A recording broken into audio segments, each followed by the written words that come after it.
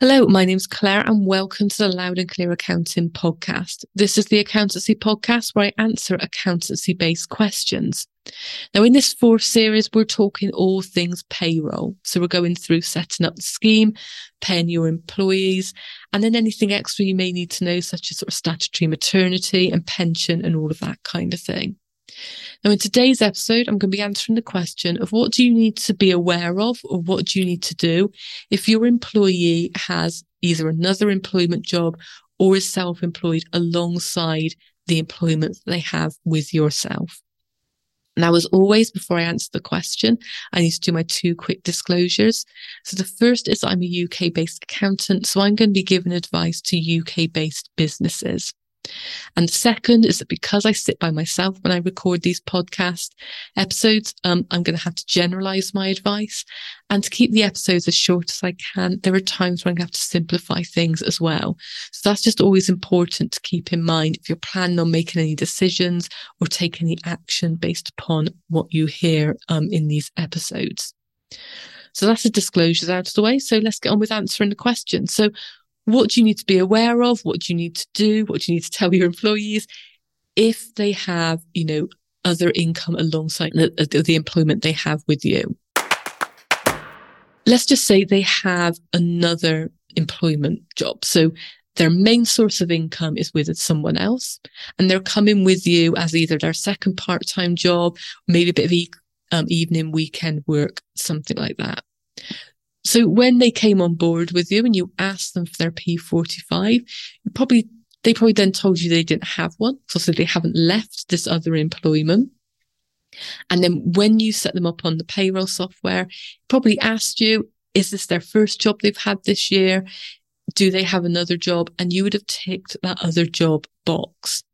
And this means that on their PAYE, they will default immediately to the BRPYE code. It's sometimes referred to as the emergency tax band. And so this means that they will have 20% tax deducted at source immediately because their other job has the personal allowance. So they've got no tax-free amount with you.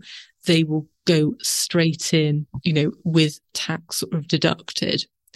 So just kind of keep that in mind, because it may be that they suddenly kind of ask, why am I paying so much more tax with you than I am with my other employer? And that's the reason why it's these tax codes.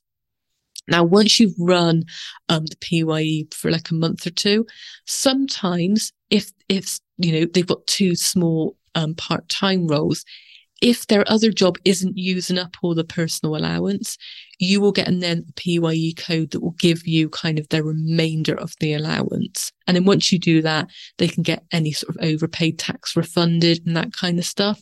But you will always need to default to that BR code to begin with.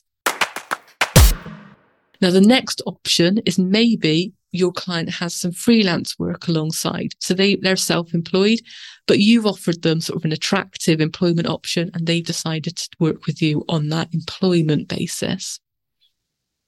Now, in this instance, HMRC, when it comes to allocating a personal allowance, will always prioritise employment.